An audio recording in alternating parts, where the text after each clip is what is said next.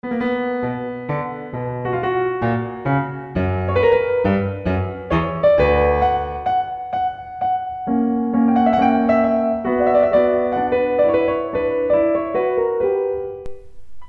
we experience Stoic joy? Why has there been a dramatic change in how we perceive Stoicism? And how can the ancient philosophy reduce stress and anxiety, as well as help us achieve our goals? Hello, this is Anya Leonard, founder and director of Classical Wisdom. You're listening to Classical Wisdom Speaks, a podcast dedicated to bringing ancient wisdom to modern minds. Today I'm speaking with William B. Irvine, professor of philosophy at Wright State University in Dayton, Ohio, and author of 7 books, including The Stoic Challenge and A Guide to the Good Life, The Ancient Art of Stoic Joy. We'll be discussing useful tactics from Stoicism, its comparison with Zen Buddhism, as well as how it can help us deal with death. But before we begin, a quick thank you to our Classical Wisdom Society members who make this podcast possible. If you would like to become a society member and help support the classics, please go to classicalwisdom.com and click Start Here. Now, on to finding Stoic joy in our modern world.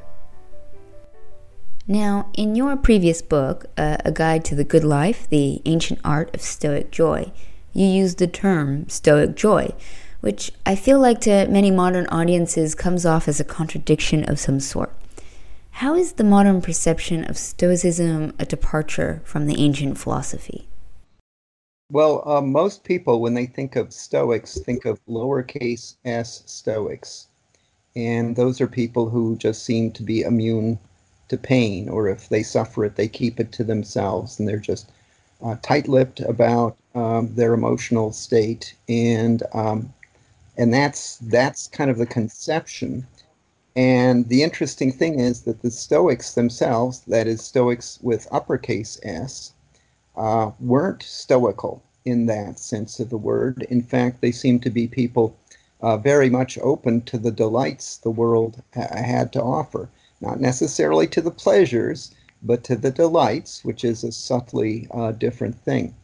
So they simultaneously did their best to enjoy the life they were living while preparing for that life to take a turn for the worse. And that sounds like paradoxical behavior, but in fact it's part of a strategy, a psychological strategy that they seem to have mastered. I suppose a way to do that is you think about what you have versus what you don't have. So you take what you have not for granted. Yeah, most people go through life thinking about what they don't have, wishing that they had it. And it's a recipe for misery. The Stoics did the opposite of that. They thought about what they had and thought about how it would feel to lose it, and thereby came to appreciate very much the things that they had. It's a process called negative visualization, and there's an important clarification there. They don't fixate, they don't obsess over how things can go wrong, because that's a recipe for a miserable existence. What they do instead is allow themselves to have what I call flickering thoughts about what they have and how what they have could disappear. Everything you now have will disappear. I'm not trying to scare you, but that's the way the world works. Things go away. And so then the trick is, while they're here, while they're with you, you enjoy them to the fullest. So you end up with this group of Stoics who, in fact, should be depressed and sullen and everything else, if you think in the lowercase s sense of the word. And in fact, in the modern times and in the ancient world as well, are probably some of the most easygoing, delighted people you will find. So why did it change from the uppercase Stoicism to lowercase Stoicism? Why have we departed so much from this type of Stoic joy? People simply lost track. People stopped reading the Stoics. The Stoics fell majorly out of favor. This would certainly be true in the 20th century.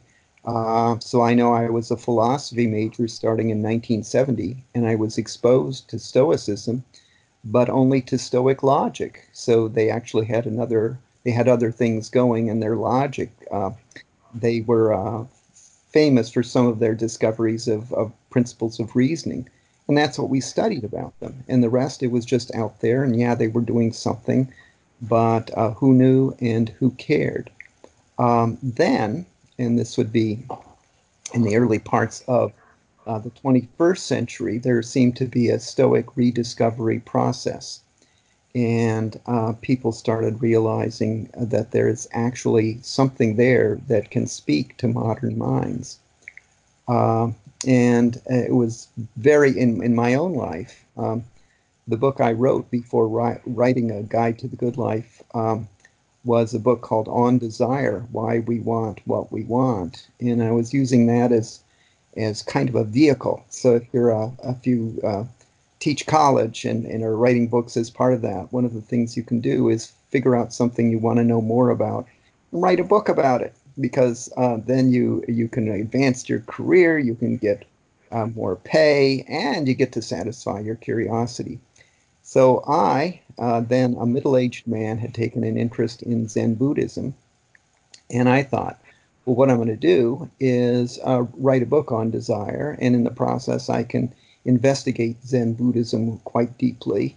And then, for the sake of completeness, I need to investigate rival philosophies of life, philosophies for living. And Stoicism was one of those. And so I took a look at it and I realized that it appealed a lot more to me and my personality than Zen Buddhism did. I'm not putting down Zen Buddhism. It's just that for me, given my personality and given the way I think, it was just a natural. So I gave it a try. I came out of the book thinking, I'm going to become a Stoic. And that's what I've done subsequently. And I've explored Stoicism in greater depth. And I've written about it because I wanted my own experiences to be, I wanted other people to share my own experiments and experiences, because I'm thinking maybe it works for lots of people. And there's evidence that, in fact, it does. So how does Stoicism compare to Zen Buddhism? What is the main separation between these two philosophies? Well, they share the same goal. So a philosophy of life does two things. First of all, it tells you, it identifies for you what in life is most worth having. And then the second thing it does is it gives you a strategy for attaining the thing of value. And what was striking to me is that both Zen Buddhism and Stoicism agreed that the thing in life most worth having was tranquility, which is a dangerous word, because some people, when they think of tranquility, think of a zombie-like state where you simply aren't feeling anything at all. And that isn't what the Stoics had in mind, or the Zen Buddhists. It's the absence in your life, or relative absence, of negative emotions, things like envy, fear, hatred. They had nothing against the experience of positive emotions, in particular an emotion like delight. They were fine with that. And so they agreed on the goal, but where they differ from Zen Buddhists is Zen Buddhists will be saying that if you want to achieve that kind of tranquility, you can do Zen exercises, and sometimes you will achieve your moment of enlightenment the next day, and sometimes you'll achieve it 30 years later. There's no telling. You've just got to hang in there, and you have to strive to attain enlightenment, but without striving, because that will reduce your chance. So it becomes a very complex equation. With Stoicism, it's, hey, here's some stuff to try, and you'll know in a few days whether it's working or not. And among the things you can try, the one I just mentioned before, is negative visualization. I know I tried it, and it immediately made a big difference in reorienting my approach to living and the way I responded to life's events. This is something you touch on a bit in your recent book, The Stoic Challenge. I think you've written that you use principles from Stoicism to deal with the setbacks in our daily life. So you have this negative visualization, I'm guessing, is one of these sorts of practices that we can use to handle daily life. Are there other examples you can give us on how to deal with things like anxiety or stress?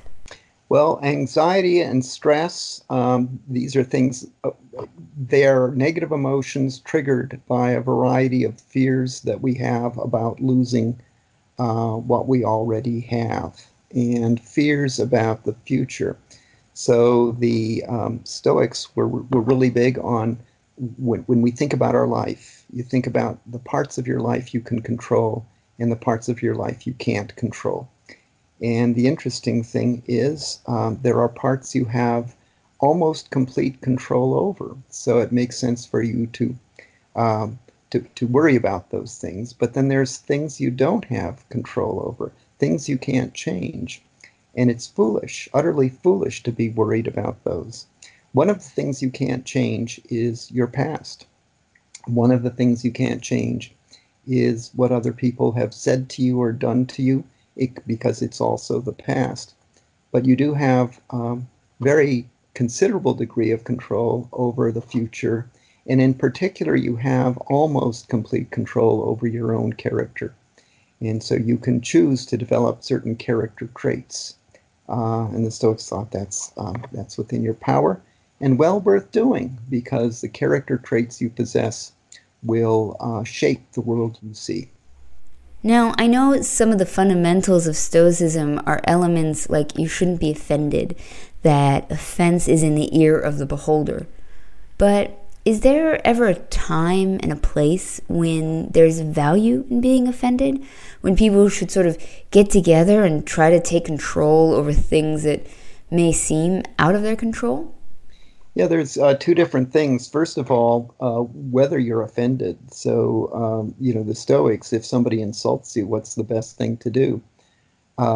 So just as far as psychological strategies go, one of the best things to do is nothing at all. Because why did they insult you? Because they're trying to hurt you. And so what you do is you just carry on as if they hadn't spoken. And at first, they'll think maybe you didn't really hear them, and they'll repeat the insult. And then you continue to just carry on as if it's a nothing. They end up feeling foolish. So it's a very powerful technique. And if you're atop your game, what you can do is you can turn the insult into something to laugh about. And people hate it when you do that. They want their insults to be taken seriously.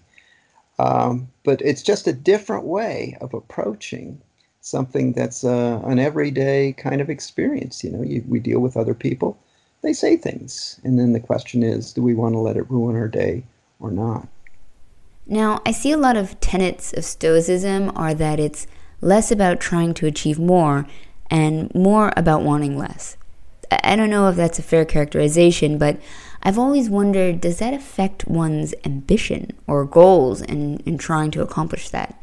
We have to question at times what drives people to accomplish things, to push themselves to do more in their lives. And some of the reasons people do more are out of negative things, like out of insecurity or trying to prove themselves or ego or greed. But it's just to accomplish more. Is that sort of in direct contradiction to the concepts of Stoicism of wanting less? I mean to say, how can we achieve a lot while wanting less? Yeah, and you've hit on another paradox there, because when you look at the ancient Stoics, you might have thought, okay, so they're just going to be satisfied with whatever life they've got. They're just going to settle in and be unremarkable people who blend in with the background. But when you look at individual Stoics, you encounter people like Marcus Aurelius. Let's see, what did he do? Oh, that's right, he was the emperor of the Roman Empire, and he was a lifelong practicing Stoic. And the interesting thing is, so Stoics feel that they have a kind of social duty.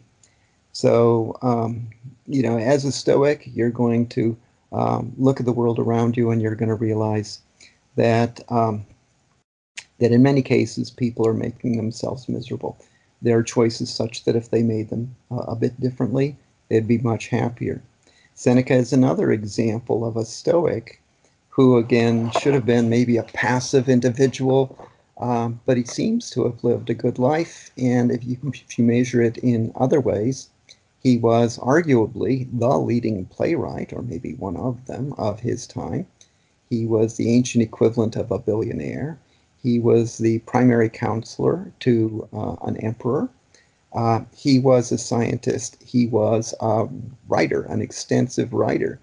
And so that whole notion of, okay, so Stoicism is going to kill whatever kind of drives you have within you, those would be counterexamples to that. But what happened is they accumulated what they had without craving what they had, because they had, in many cases, their impulses in control more than most people do. They didn't spend foolishly. They didn't waste their lives in frivolous ways. And as a result, they had something to show for their lives.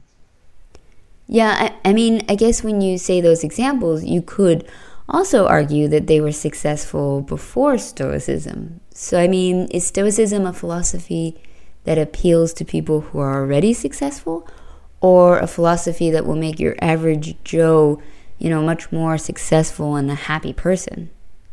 Yeah, you have all sorts of examples. Epictetus, the Stoic philosopher, started out a slave who was lame because his slave owner had beat him, physically had beat him. And he went on to become one of the top 4 Roman Stoics. And that's not remarkable. There's a sense in which wherever you are in life, Stoicism has something to offer you. And if you're a slave, it has a lot to offer you, because you're going to deal with circumstances that are very challenging. And if you're the emperor, it also has something to offer you.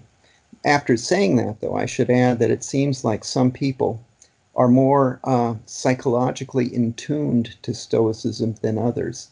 Some people take to it like ducks to water. I get emails from people who've read my books and who say, well, I liked your books and all, but I already knew all this stuff. I kind of grew up a Stoic, although I hadn't read the Stoics.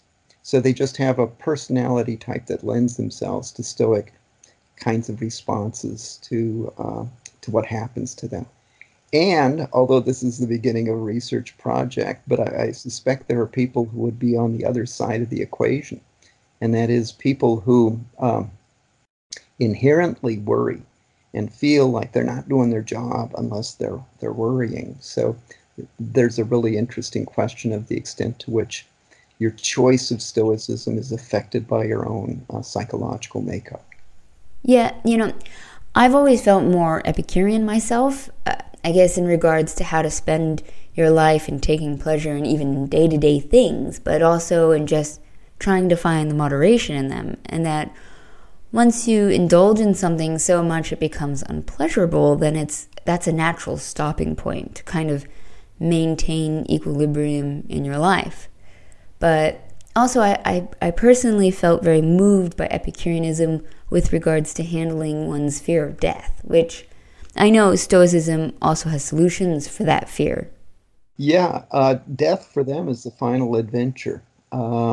And so, in the end of the Stoic Challenge, I talk about death and Stoics who died. And, you have Seneca trying to cheer up the people around him as he's committing a state-mandated euthanasia that turned out to be slow and somewhat gruesome. And you have other cases of people being led off to be executed. And again, at the end, their goal is, okay, so there's lots about this that I can't control. There's part that I can control. And one of those is just to watch very carefully the last moments of life and just because this is my chance. I'll find out what happens. I don't think they believed, at least there isn't strong evidence, that they were banking on an afterlife, that it doesn't matter because it's just the doorway that opens to a whole new existence. If it does, that's okay. If it doesn't, they're ready for that too. I always think it's a bit of a shame in a way that our modern lives are so separated from the natural phases of life, because then we can fear them so much more because we're never exposed to them. Like, we don't interact with the sick and the dying and the being born. Most of us don't experience those things on a regular basis, so it kind of gets relegated to the fearful box and a white hospital somewhere. Yeah, and the way people die now would have been remarkably different from the way people would have died, 100 years ago. 100 years ago, they probably would have died at a younger age, and without these extended, efforts to keep them alive at any cost. And you got to wonder, is that really what we want to be doing? Stoics were okay with suicide, but not if other people relied on you for things. But as far as they were concerned, yeah, when your day is done, then why stick around? And there were a number of interesting suicides, some forced, some unforced. But I throw in that qualification. As long as you are useful or can be useful to other people, you have a Stoic duty to fulfill those duties and to help them in the way you can. Yeah, I think the usefulness as a principle of Stoicism is one that not many people are very aware of as being a tenet of Stoicism. Could you maybe explain a little bit more about why we need to be useful? We have insights that other people lack, or at least we think we do. That sounds pretty pompous there. But we've figured out some things, and one of the things is just this basic principle. There's the part of our life we can control. There's the part of our life we can't control. One of the things we can control is our ambitions in life, our goals in life. And unfortunately, most people don't give their ambitions and goals a whole bunch of thought. What they do is they assume that someone else has thought it out for them. So they look around themselves and see what other people want and what other people are working for. And then they convince themselves, well, surely that must be the thing of value. And so what do? Well, they overspend. They take on commitments that they are unlikely to be able to fulfill simply because they know it's going to make them look good.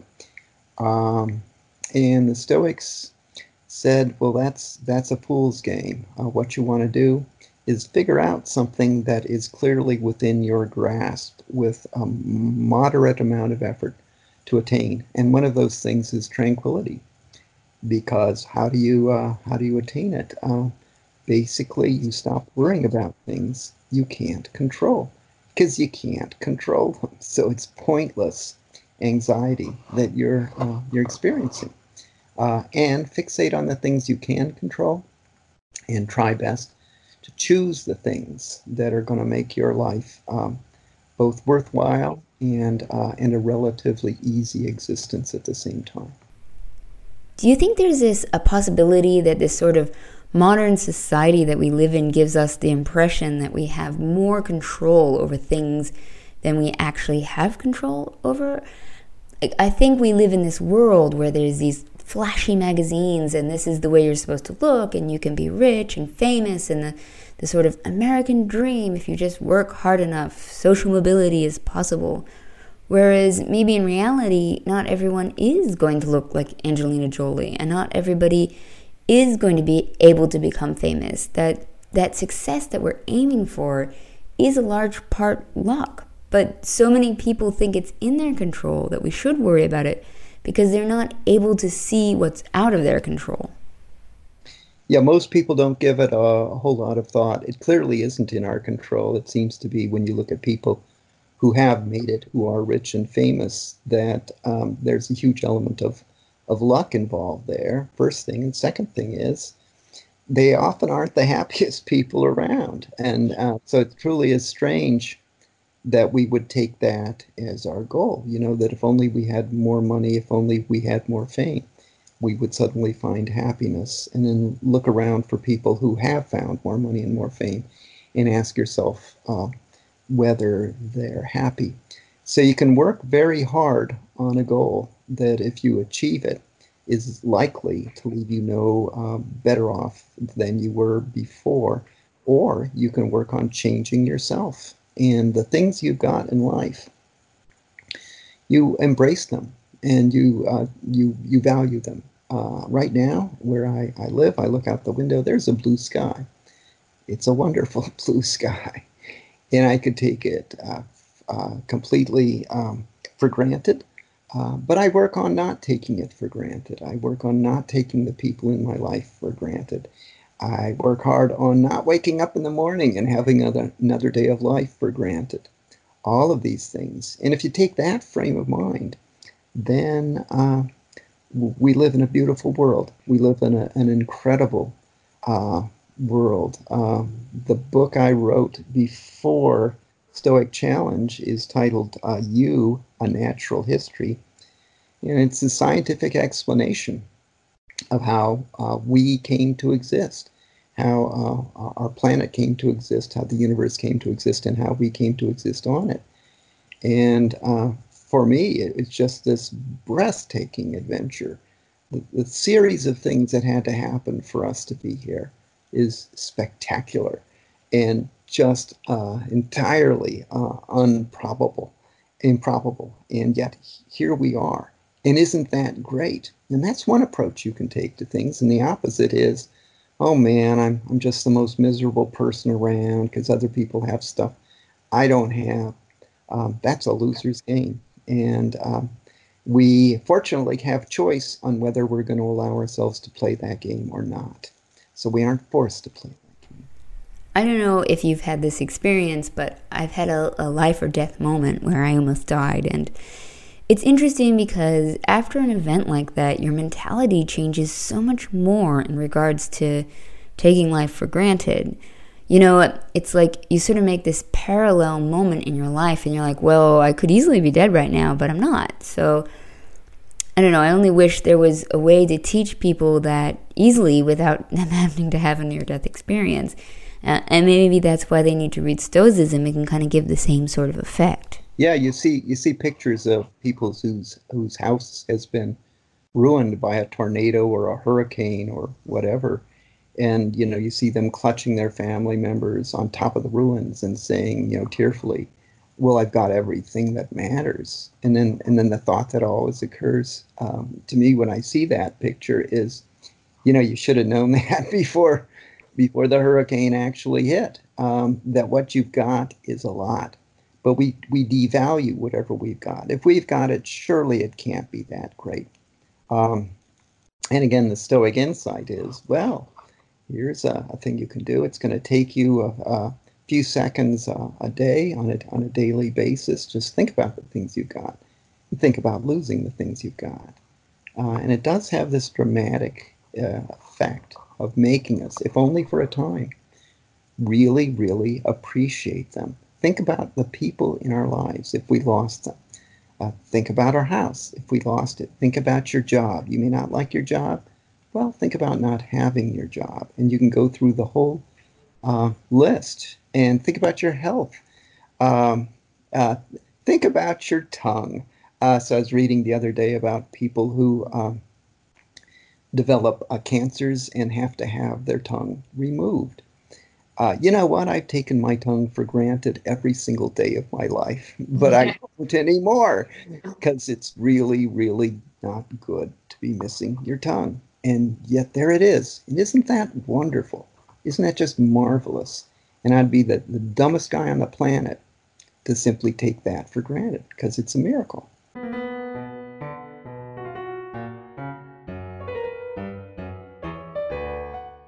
Thank you for listening to Classical Wisdom Speaks, a podcast dedicated to bringing ancient wisdom to modern minds. Classical Wisdom members can listen to the entire podcast with William B. Irvine on classicalwisdom.com. You can find Dr. Irvine's books, including Stoic Challenge and A Guide to the Good Life, The Ancient Art of Stoic Joy, on Amazon.com.